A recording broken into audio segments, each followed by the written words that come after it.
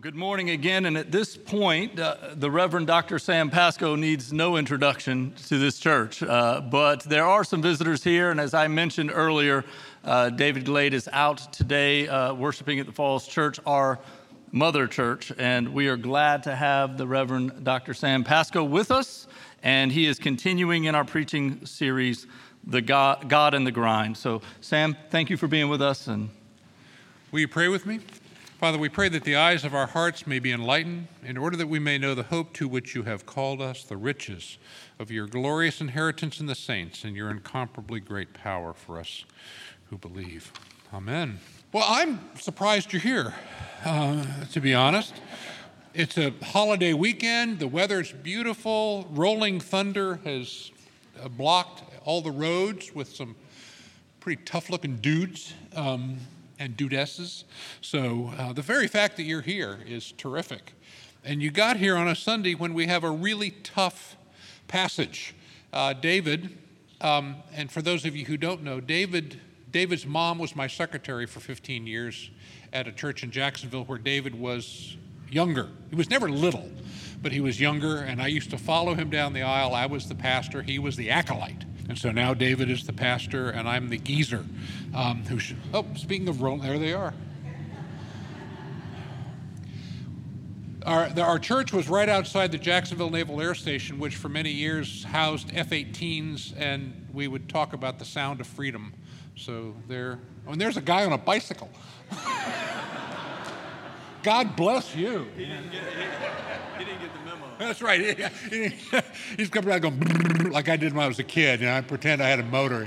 Did anybody here put playing cards on your spokes, or is that just a thing that? Okay, yeah, you're dating yourselves, people. Anyway, so I'm really glad to be here. David assigned me this passage, 1 Samuel 19, which is craziness. We printed the whole thing in the service leaflet for you.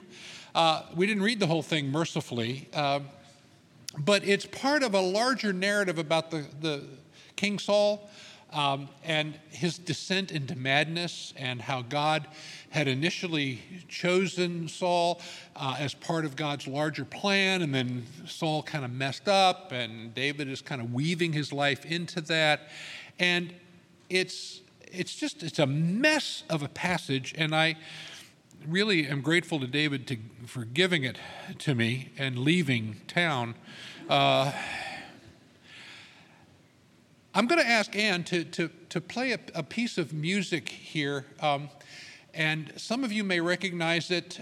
It's a piece that I only got familiar with because it was on the B side of an album that I bought way back when.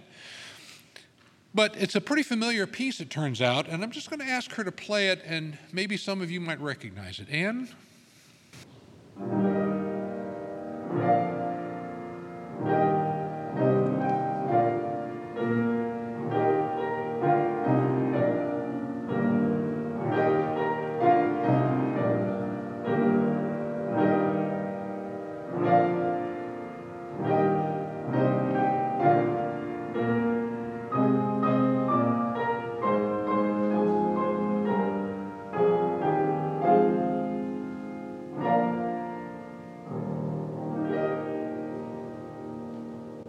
Does anybody here recognize that? Yes? Right, Mussorgsky's Pictures at an Exhibition. And I'm going to weave that tune into my sermon this morning, believe it or not. But I want to start by telling you a brief story that will sort of put that in the context of something else, which is I used to work for an organization called Young Life, and we would take kids to camp in Colorado. And the camps would end on an afternoon, and the kids would all pile into a bus, and then we would drive. The bus drivers would take us from the mountains of Colorado back here. And so if you've ever been to Colorado, you know that the mountains are on the west side, and eastern Colorado leads into Kansas, etc. There's not a whole lot east of the mountains. Once you get on the road, you're just on the road. And so we would leave in the evening, and the sun would go down, and the bus driver would drive, 5 or 6 hours, and then they would switch drivers, and another driver would get on. And one day that we were doing that, and there they go again. And as the sun came up, those of us who had slept through the night looked out the front window of the bus and saw the Rocky Mountains looming on the horizon. What had happened, obviously, was that the first bus driver had started heading east and drove for 5 or 6 hours, and then the second bus driver gets in the bus and at a rest stop gets in and accidentally heads west. And so we found ourselves right back where we'd started. And the reason that that's easy to do if you've ever been to East Colorado or Kansas is because there's no obvious, it's just miles and miles and miles and miles and miles of just plainness. Just mile after mile after mile of just straight. And you begin to think, gee, am I on the right road? Am I going the right direction? And if you don't pay attention to the little signs along the way, it's very easy to get confused as these bus drivers did. So the parents started to panic, and we told them our kids are going to be home a day late. And so the scripture can be like that sometimes. You can come across passages of scripture where you think, where is God in this? What in the world is happening? How did that get into this book? And the passage that you have in front of you this morning is one of those passages where it just seems like craziness because it is craziness. The title of this sermon series is God in the Grind, and the idea, as David explained it to me, is that we meet God in the grind of life. And I was with some old high school buddies last weekend, as a matter of fact, and there was a guy there. We were making coffee, I love it. They were making coffee, and this guy was sort of miffed that they didn't have a real conical burr grinder. It was just pre-ground coffee, and he went into this soliloquy about how you really can't appreciate coffee unless it's freshly ground in a conical burr grinder with titanium gears, and he had this whole understanding of the fact that the coffee bean must be crushed and the husk of the bean separated from the meat of the bean in order to release the true essence of the bean. And the rest of us thought he was full of, baloney. But he was actually on to something. That one of the ways that God sort of gets us to understand our essence, and one of the ways that God gets us to express what he has put inside of us, is to put us through grinders. It is how he separates the husk of our life from the meat of our life. It is how the true person that you are is brought forth. And that's what happens here with Saul. The piece that Ann played so wonderfully, and you are so blessed, let me tell you, to have Ann here as your music director. She's just so gifted to be able to play that.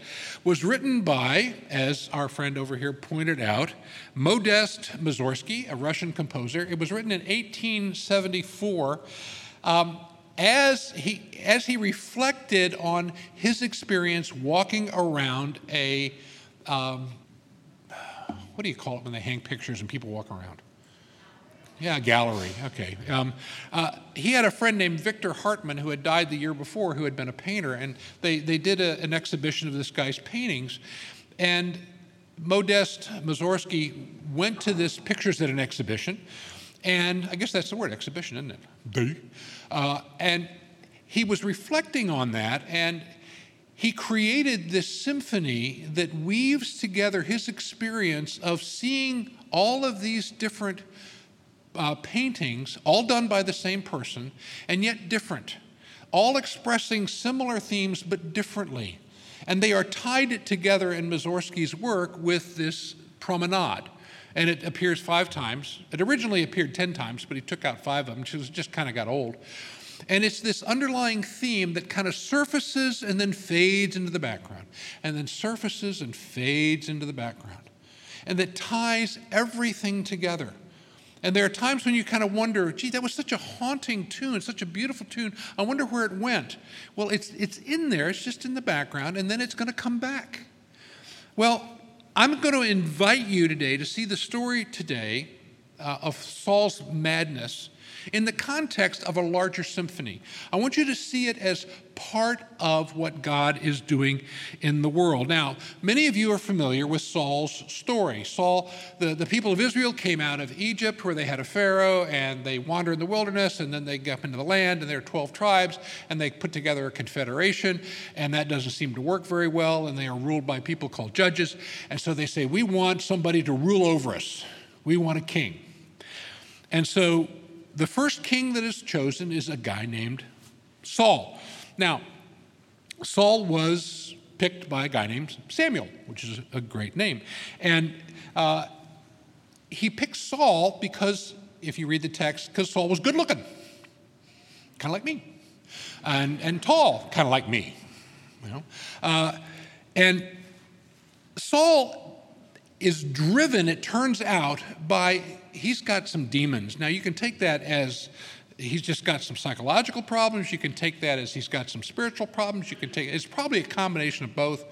But as he lives into the calling that God has laid on his life, these things start to take over his life and start to ruin his life and the life of those around him. And the passage in front of you, if you haven't read it, you can read it while if you get lost in the sermon or you get bored, you can read the passage. And you see in that passage that not only Saul's son Jonathan, but his daughter Michal and his mentor Samuel all take turns trying to protect David from Saul's craziness.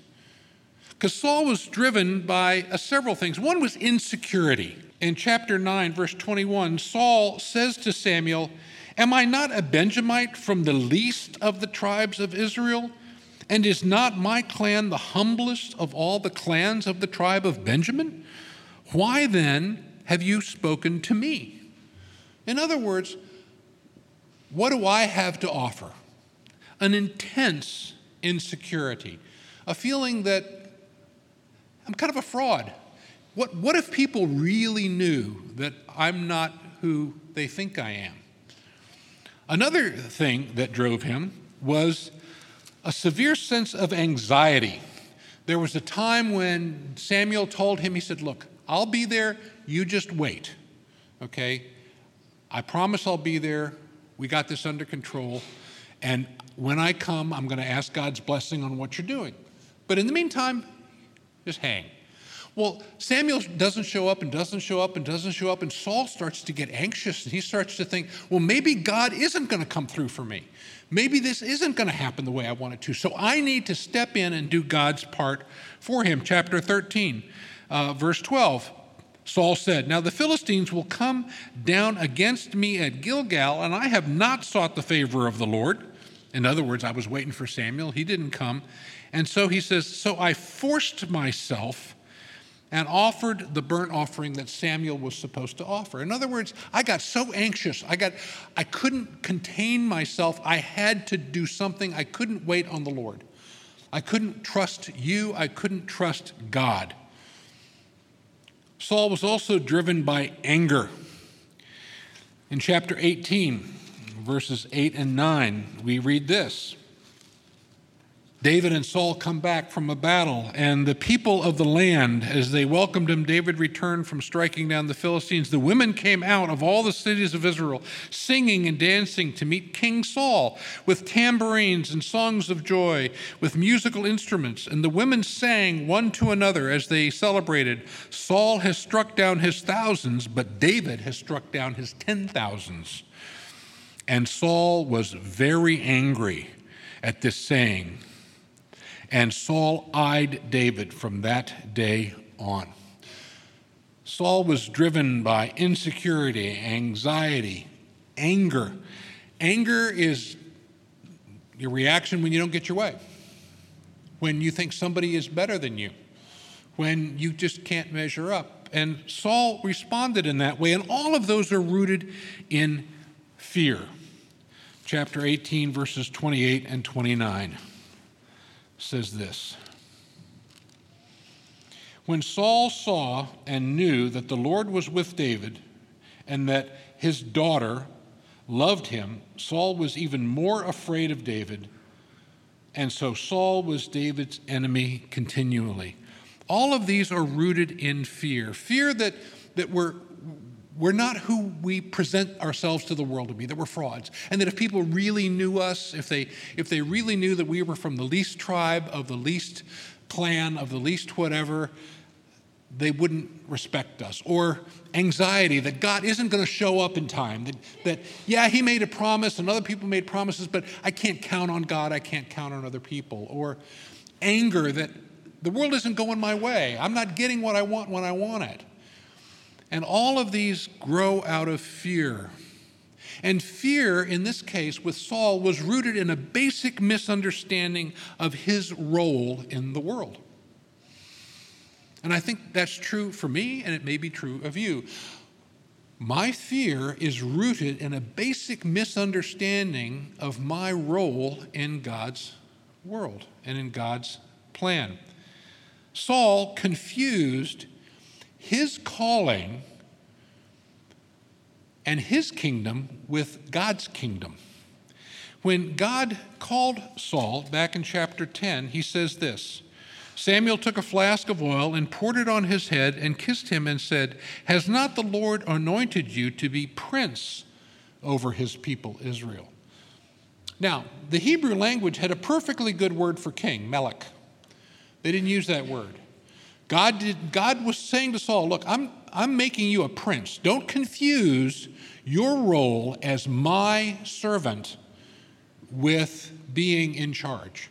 You are a steward of my authority. I'm the king. I'm the only king.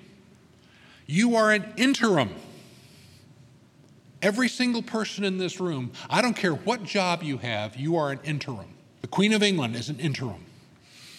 The bishop of this diocese is an interim. The pastor of this church is an interim pastor. We all need to think of our roles as that of an interim.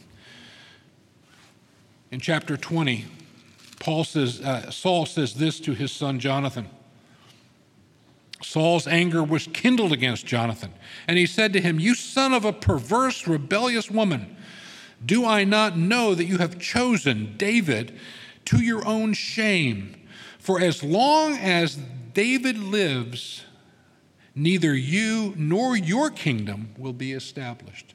Saul thought of his kingdom as being one that was going to carry on in perpetuity through his son Jonathan. It wasn't going to be based on God's calling or God's ability or God's gifting. It was just going to pass on.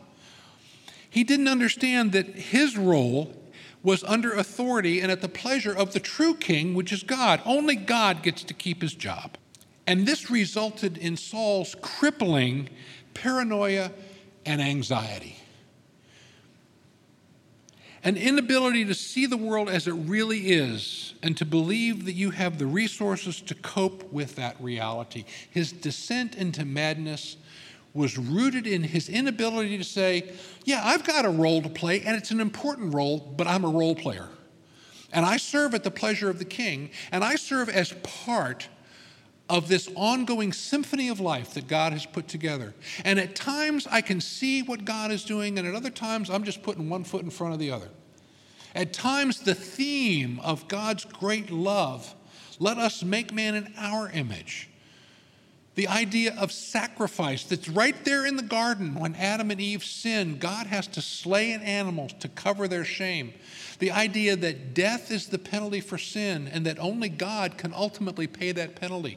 The idea that we were created out of love for fellowship with the Father. That theme is totally lost in Saul as blind ambition, jealousy, and greed and insecurity just overwhelm him. The antidote to this sad and frightening situation is to take a step back and to see what in modern lingo we would call the meta-narrative, okay? When you go to seminary, you learn a fancy German word called Heilsgeschichte, which is a wonderful German word, and it means salvation history. In other words, God has been at work throughout from the creation until now to bring about his purposes. It's more clear at some times than other. Heilsgeschichte. Now, maybe you recognize that word Heil. Some of you may remember it from a salute that the Nazis used. They used it to mean victory, but it actually, before the Nazis took it over, in German it meant health, holiness, or salvation. And so when they said Heil Hitler, they were saying Hitler our savior, Hitler our holiness, Hitler our health.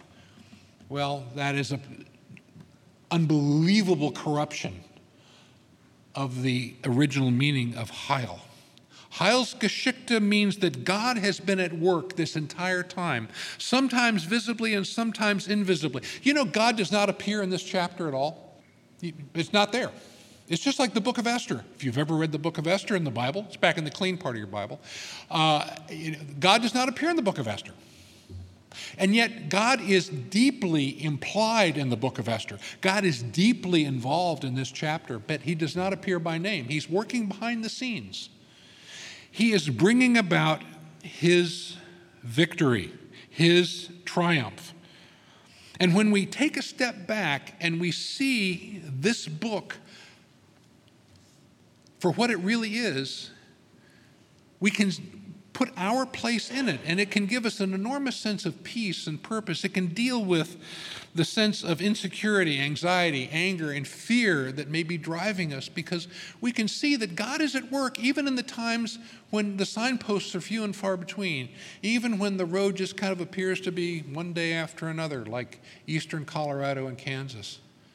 Jesus in John 5 says to the scholars of his day, he says, you search the scriptures because you think in them you will find your salvation. But he says, this whole book is about me. In Luke chapter 24, Jesus, after his resurrection, says something truly remarkable to his disciples. Then he said to them, these are my words that I spoke with you while I was still with you, that everything written about me in the law of Moses, the prophets, and the Psalms must be fulfilled. Then he opened their minds to understand the scriptures. Now, the reason that that's remarkable is because of the way Jesus phrases that. Everything that's written about me in Moses, in the prophets, and in the Psalms. The Jews don't call the Old Testament, they call it the Tanakh, which is actually, all Hebrew words are have a three-consonant root. In this case, T, or the English letter T, the English letter N, the English letter K. T-N-K, they pronounce it Tanakh.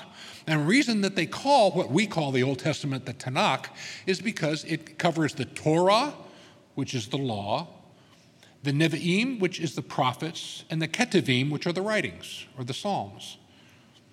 So Jesus is saying that this whole book is not about you. It's not a self-help book. It's not a book about politics or economics. This is a book about Jesus. And every story in this book needs to be read through the lens of God's ultimate composition of the symphony of life that in German was Heilsgeschichte, in our life is the way of salvation.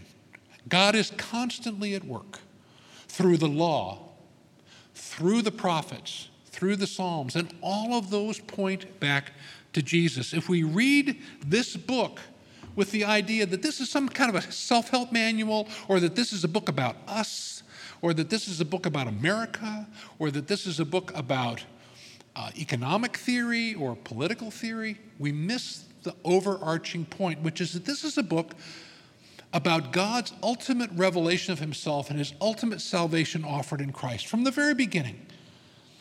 And that whatever is going on in your life, whatever the grind of your life is right now, if you take a step back and say, I'm going to intentionally see my life as part of a composition by one master composer, by one great hand who sees it all, one great theme, one journey through various themes, and the theme kind of comes and goes and emerges and closes, but it's intended to draw us through the entire experience of life, the good, the bad, the ugly, the happy, the sad, the joyful, the hard.